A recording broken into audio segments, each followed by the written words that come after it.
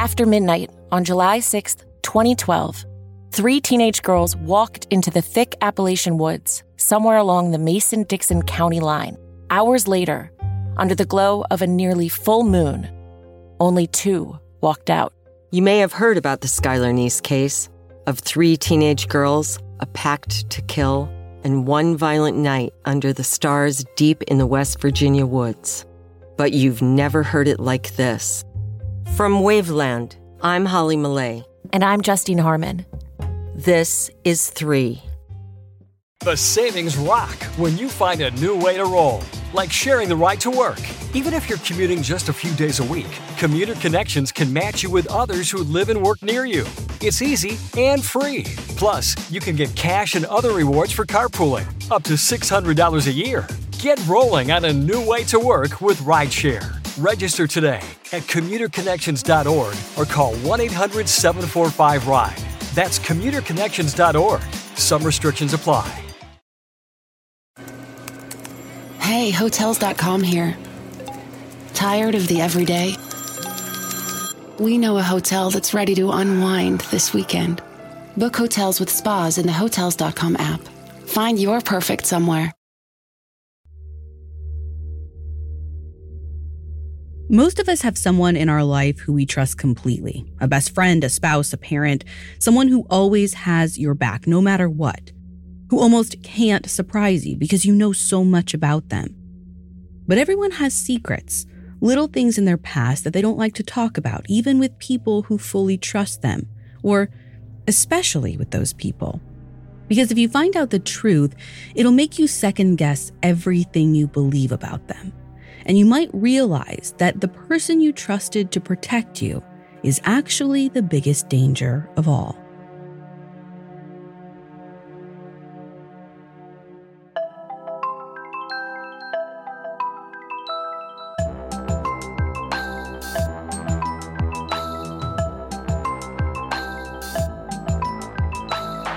This is Supernatural, a Spotify original from Parcast. I'm your host, Ashley Flowers. Every Wednesday, I'll be taking a deep dive into a real unexplained occurrence to try and figure out the truth. You can find all episodes of Supernatural and all other Spotify originals from Parcast for free on Spotify. This week, I'm covering the Amityville house, a Long Island Dutch colonial that is the site of the infamous Amityville horror. You might think you know the story from the best-selling book and the hit movie, but in the decades since they came out, new details have emerged, including the possibility that the house wasn't haunted at all. The family was. I have all that and more coming up. Stay with us. If you're a fan of ghost stories, it's safe to assume you may be familiar with the Amityville horror already. The book and movies tell the story of the Lutz family who moved into this creepy old house only to discover, surprise, it's haunted. The Amityville horror is based on a true story, but I do have to issue a caveat about that. Most of what we know about the house comes from the Lutzes, who made a lot of money off entertainment deals, plus several of their claims have been disputed. Since most of the shocking events happened behind closed doors, it's hard to know what's true and what might have been exaggerated or even completely made up. So as I dive into this tale, I'm going to focus on the details that haven't been contested. If you know the story already, then this narrative might not be what you expected, but it's likely more accurate, which, in my opinion, makes this a whole lot scarier. On November 13, 1974, 23-year-old Ronald DeFeo Jr., or Butch as his friends call him, reports into work. He's employed at the same Brooklyn car dealership as his dad. He also lives with his parents and his 4 younger siblings in Amityville, Long Island. But that morning, when his coworkers ask, "Hey, where's Ronald Sr.?" Butch doesn't have an answer, but he figures his dad will arrive any minute now. Except Ronald doesn't show. Butch calls his home and doesn't reach anyone. He mentions how weird this is to his coworkers, but he doesn't seem too troubled by it. In fact, he even leaves work early and doesn't even bother to go home and check on his family. Instead, he visits a couple of friends and casually muses that he hasn't heard from them all day. But when he finally goes home that evening, it's a shock. Around 6 p.m., Butch calls a friend sounding totally shaken. He says that he just got home, and when he popped into his family members' bedrooms, he found his parents and 4 siblings in their beds, face down, covered in blood. All of them had been brutally murdered. When detectives show up, Butch already has a theory. He mentions that his dad had some kind of conflict with a mafia hitman. Maybe the mob killed his family. The police take this into consideration, but they have a theory of their own. For one thing, all of the victims are in bed, still in their pajamas. But the police, who must have had access to the family's schedule, says that everyone should have been awake and going about their daily routine by 6 a.m. And that's when Butch left for work. The authorities don't find any evidence to connect this mass murder to organized crime. But they do find a box in Butch's bedroom.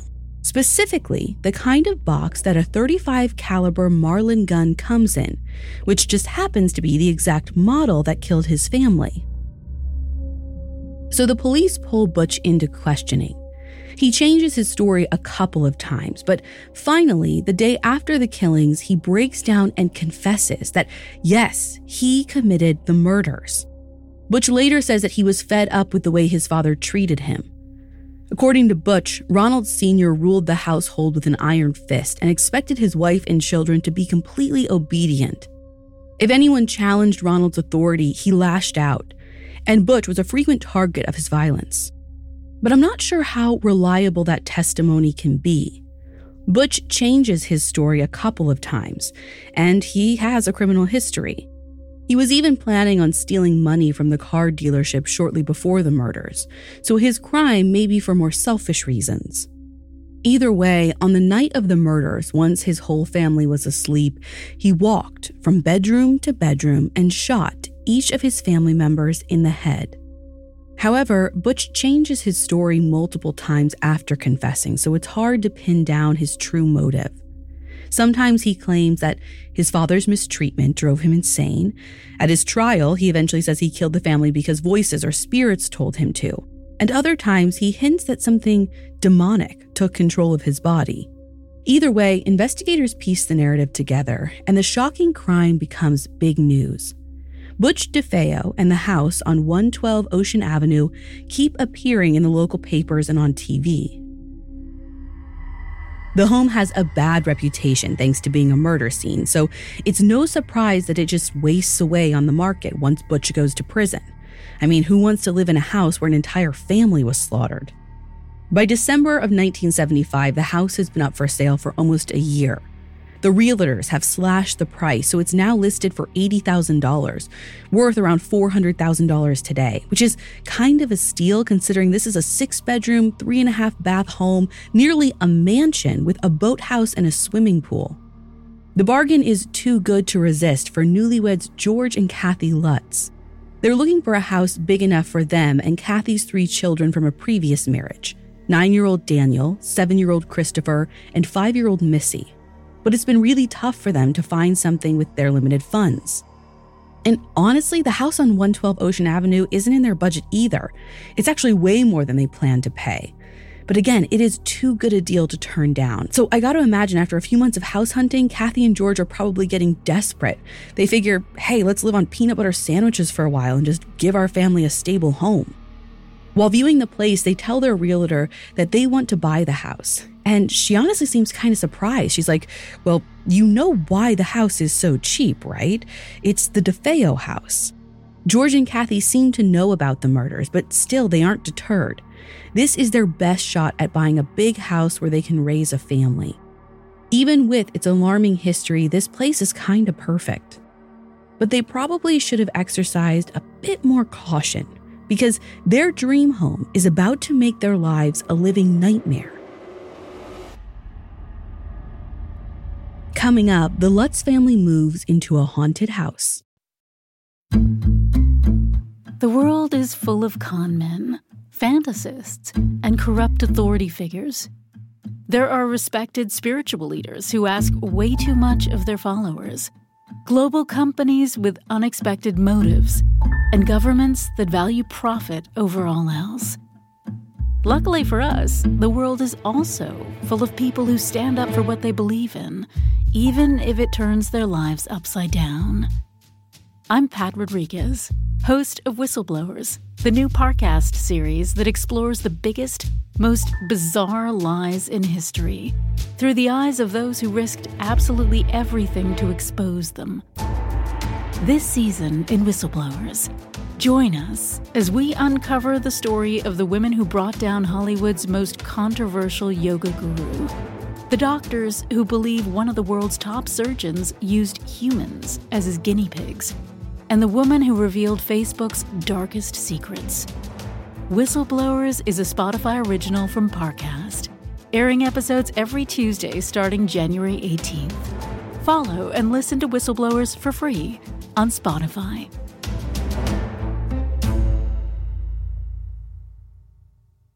Now, back to the story. On December 18, 1975, the Lutz family moves into their new house at 112 Ocean Avenue in Amityville, New York. They know a brutal murder happened here about a year ago, but they're not getting hung up on some past tragedy that has nothing to do with them. In fact, they're excited to kick off their new life. During the family's first night in the house, the patriarch, George, wakes up at 3:15 a.m. sharp. That's when he notices this tapping sound, like someone's knocking on his bedroom door. So George gets out of bed to investigate, and sure enough, no one's there. But outside the house, the family dog is barking its head off. George glances out the window to see what could have this dog so excited, and that's when he sees something move by the boathouse out back. All George can think about is home invaders or burglars. He throws on a jacket and heads out back, marches right up to the boathouse, and it's empty. But the door is open and it's swinging in the wind. He thinks that must be what's making the tapping noise. George shuts and locks the door, heads back to the house, and pretty much shrugs off the incident. That is until the next night when he wakes up at exactly 3:15 again. This time, there's no logical explanation for it.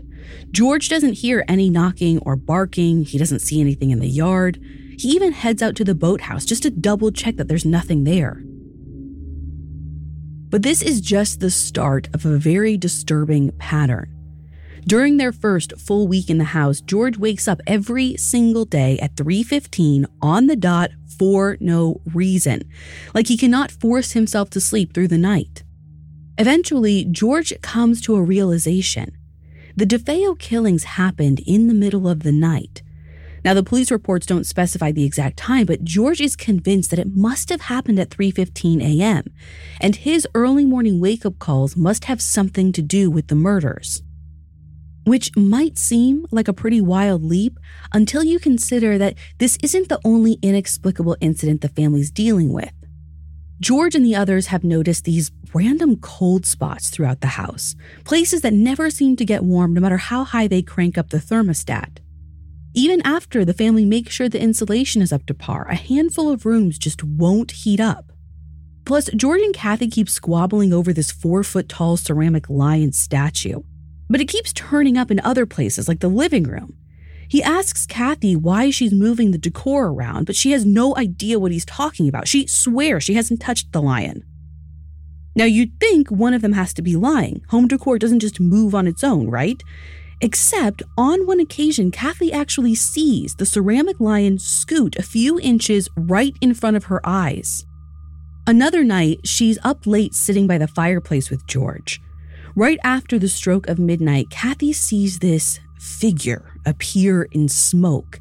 The flames and soot seemingly merge together to form the outline of a hooded demon head, complete with horns. Kathy can't look away. It's almost hypnotizing her. While she stares, the demon grows and drifts out of the fire, moving closer toward her. Kathy shrieks, and George asks her what's going on. It turns out he didn't see a thing, which probably leaves her feeling even more unnerved. Even the kids seem to sense that something here is off. Just a week after they move in, on Christmas Day, 5-year-old Missy announces she has a new imaginary friend, a pig named Jody. A few days later, Kathy and George are sitting in the living room about to head to bed for the night, but when Kathy glances out the window, she screams. George turns to see what startled her, just in time to catch this pig with glowing eyes peering through the window. But when he throws on the lights, it disappears. Now, you could chalk that up to a trick of the light or overactive imaginations, but some of the incidents they're dealing with feel too real to be all in their heads. Like beginning in late December, these massive swarms of flies start appearing in the upstairs playroom. But this is the dead of winter in New York. Most flies should be dormant. The oldest kid, Daniel, gets so sick of these bugs that he grabs a rolled up newspaper and starts swatting at them.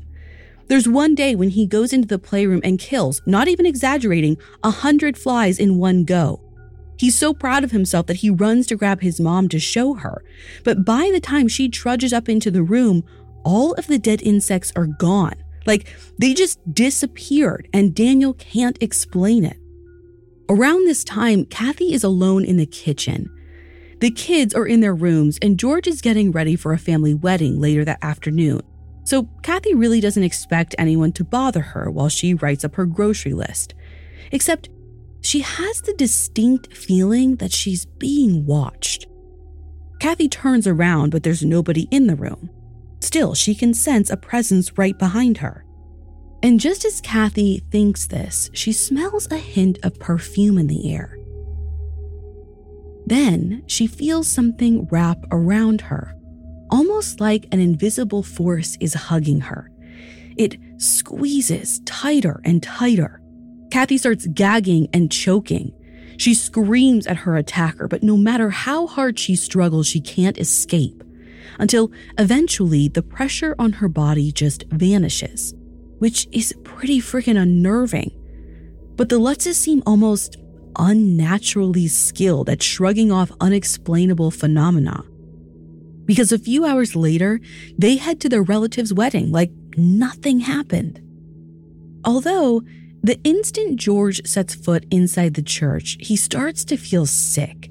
And it only gets worse when he and some other members of the wedding party take communion before the ceremony.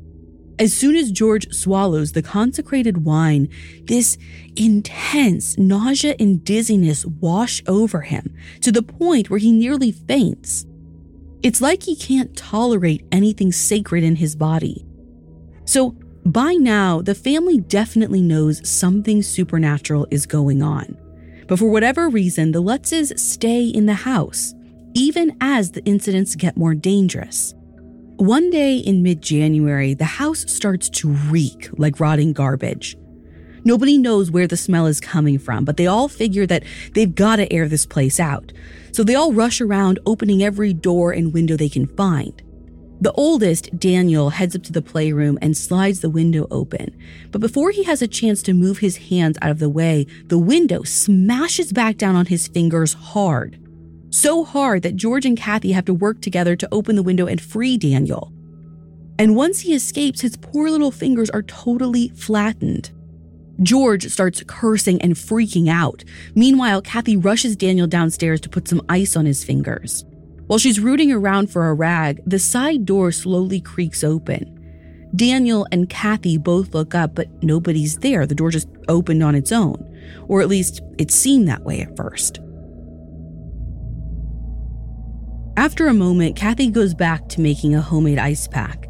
And while her back is turned, this figure drifts into the room. Daniel watches it walk right through his hands, knock a knife off the table, and take a seat at the kitchen table. Kathy seems oblivious, while Daniel is understandably freaked out. But his whole family has been ignoring creepy incidents for weeks now, so instead of saying something, he just begs his mom to hurry up already. He wants to get out of there. Finally, Kathy brings him a rag full of ice and wraps it around Daniel's hands.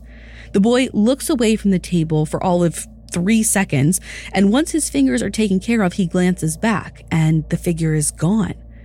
But Daniel's pretty confident that he's not imagining things because after the visitor moves through his hands, they unflatten and go back to normal. At least, that's how Daniel tells the story. In the book, The Amityville Horror by Jay Anson, George and Kathy claim that they took their son to the hospital right after he smashes his finger. There's no trip to the kitchen, no ice pack, and no ghost at the table. Now, I'm not sure which version is accurate. Either way, it's pretty hard to ignore that there's something malevolent in this house. The Lutzes are confident that whatever's torturing them is paranormal. Like maybe it's the ghost of the murdered DeFeos, or maybe it's something more ancient, more demonic. And once the truth about this dark force comes out, it will rip the family apart. Coming up, the house finally gets rid of the Lutzes. Now, back to the story. It's January 14th, 1976, and the Lutzes have been living at 112 Ocean Avenue for 28 days. George and Kathy are in bed with their youngest, 5-year-old Missy. The furnace doesn't seem to be working because the house goes from weirdly hot to freezing in just a couple hours, as if the family doesn't have enough problems with the house already. The room is so frigid that George can't fall asleep. He's still awake around 1 a.m. when Kathy sits up, slides out of bed, and stands in front of the mirror. George can tell that Kathy isn't just checking the bags under her eyes. She's in some kind of trance. George jumps up and tries to wake her up, but Kathy doesn't seem to see or hear him. She just slumps over, and George carries her back to bed. But this is just the start of a terrifying night. George sees the furniture moving around. Voices talk to him. And then this malicious spirit climbs into bed with the family. Now, I'm not sure if this is a nightmare or something that literally happens. The book depicts these events as real, but Missy and Kathy completely sleep through the haunting, and George allegedly passes out from the terror of it all. He wakes up to find his stepsons, Daniel and Chris, looming over him, and they're terrified. They claim that there's a faceless monster in their bedroom. Right as they say this, George sees the dog in the hallway growling at the staircase leading up to the boys' room. Like, there's definitely something there. Even though every cell in his body is screaming for him to run away, George climbs out of bed, trudges out of the room, and steps into the hallway. He glances up the staircase and sees someone standing at the top. George can't make out any features because they're wearing a white hood that's shadowing their face. All George can think of is that demon Kathy claimed to see in the fire. He watches as the figure reaches forward and points directly at him. This must have been the last straw for George, because he runs downstairs, grabs the kids and his wife, and hustles them outside. They're all in such a hurry they don't even pack anything other than a couple spare outfits. The whole family jumps in the car, fires up the engine, and takes off without a second thought. As they're pulling away, they make a promise that none of them will ever set foot in that house again. But that promise is short-lived, because curiosity, or maybe sheer terror, won't let them put this chapter of their lives to rest. Soon after they move out, they bring in experts to try and figure out what's going on at 112 Ocean Avenue. A little over a month later, the family invites New York's Channel 5 news crew to record a segment with investigators, including the famous psychic and demonologist couple, Ed and Lorraine Warren, along with 2 other psychics, a reporter, and a psychic researcher. They host a seance in the house and walk through the property, basically doing everything they can to try and coax the spirits out. One medium goes into a trance and says there's something lurking upstairs in a bedroom. The psychic researcher is so disturbed by whatever he experiences that he falls suddenly ill and has to leave the room. Even the crew can sense something is off. At one point, one of the cameramen needs to take a break and kneel on the floor because his heart is racing so fast. And we're talking about a guy who's been in war zones before, so he's not easily rattled. Needless to say, the segment that airs on the news is pretty compelling, and the Lutzes realize there's a market for their story. They team up with writer Jay Anson, telling him everything. In the fall of 1977, Anson publishes a book called The Amityville Horror, which becomes an instant bestseller. 2 years later, it's adapted into the classic movie of the same name. Now, if you're an Amityville fan, you've probably noticed that the story I just told you doesn't totally match up with the movie or the book. For example, in those versions, there's a subplot about a priest who comes to bless the house, and there's a scene where the Lutzes find this weird green slime, which they believe came from some otherworldly creature. The reason I'm glossing over these and other details is because I can't confirm that they're real. A bunch of alleged witnesses, from the local priest to the neighbors to some of the Lutzes' children themselves, have insisted that some of the events didn't play out the way they're depicted in the book or the movie. On top of that, several families had lived at 112 Ocean Avenue since the Lutzes took off, and none of them experienced any kind of supernatural haunting as far as I can tell, which has led some to suggest that the Lutzes made everything up. Supposedly, they bought this old house that was out of their budget. After they moved in, they realized they'd have to make a lot of expensive repairs to get it into a livable condition, so they decided to walk away instead. Then, they might have capitalized on the recent murders and made up this wild story about the paranormal so that they could recoup their losses with a book and movie deal. And yes, it's possible that George and Kathy were running an elaborate scam. However, on June 19, 1979, the same summer that the movie comes out, both of them agree to take a polygraph test, and both of them pass. And even their harshest critics agree that some of their claims are real. In 2012, this documentary called My Amityville Horror comes out, and it features several in-depth interviews with the oldest child, now 45-year-old Daniel Lutz. And it is clear that he does not have any affection for his stepfather. When he chats with an interviewer about George's death, Daniel says, quote, "I'm sorry, I can't help but smile." He says he's happy that George is dead and that he's now a quote-unquote free man. So there is no love lost between George and Daniel, because according to Daniel, George is abusive.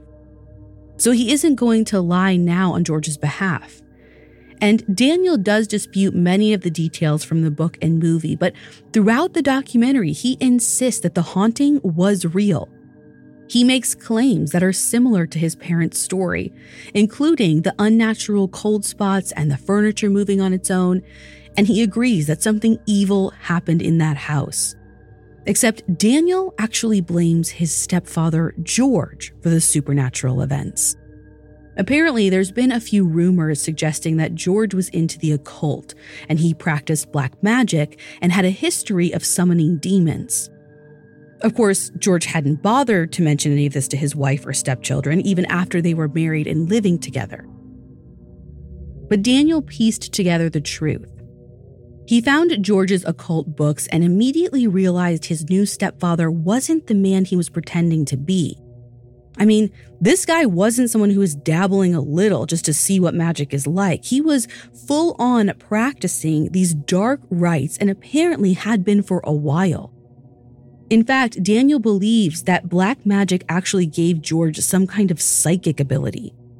He says that one time he saw George levitate a wrench with his mind. This happened before the Lutzes ever moved into the Amityville house, so it didn't have anything to do with the home. But Daniel theorizes that once they settled in, George must have done something that basically invited evil and triggered all the later spiritual activity. Which means this might not be a story about a haunted house at all. Instead, it's a tale of a haunted family that brought a demonic curse into their new home. It would explain why George felt so sick when he took communion before the family wedding. He wasn't attacked by a ghost. He was the unholy entity. And it makes sense that none of the other residents ever reported paranormal activity. When the Lutzes fled, they took the haunting with them. According to the book, on the day they finally leave the house for good, the Lutzes end up staying with relatives. Everyone's in bed by 10 p.m. and they all fall asleep quickly. But then, George startles awake in the middle of the night. He looks around and sees that he's levitating off the bed. In a panic, he glances to his side and notices that Kathy is also hovering beside him. They may have left the house, but they haven't escaped anything. Assuming the allegations are true, and George does have a history of dabbling in black magic, I wouldn't blame him or Kathy for fudging some details when they go public with their story. Nobody wants to admit that they've invited demonic forces into their home. So the Amityville horror might actually be a cautionary tale. A warning that evil forces are real, and if you let them into your life, they'll never let you go.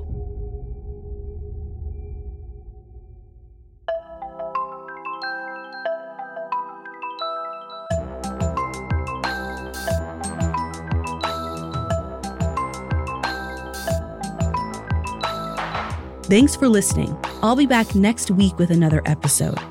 You can find all episodes of Supernatural and all other Spotify originals from Parcast for free on Spotify. Supernatural stars Ashley Flowers and is a Spotify original from Parcast. It's executive produced by Max Cutler, sound designed by Carrie Murphy, with production assistance by Ron Shapiro, Trent Williamson, Carly Madden, and Aaron Larson. This episode of Supernatural was written by Angela Jorgensen, with writing assistance by Lori Gottlieb and Kate Gallagher. Fact-checking by Claire Cronin, and research by Mickey Taylor. To hear more stories hosted by me, check out Crime Junkie and all Audio Chuck originals.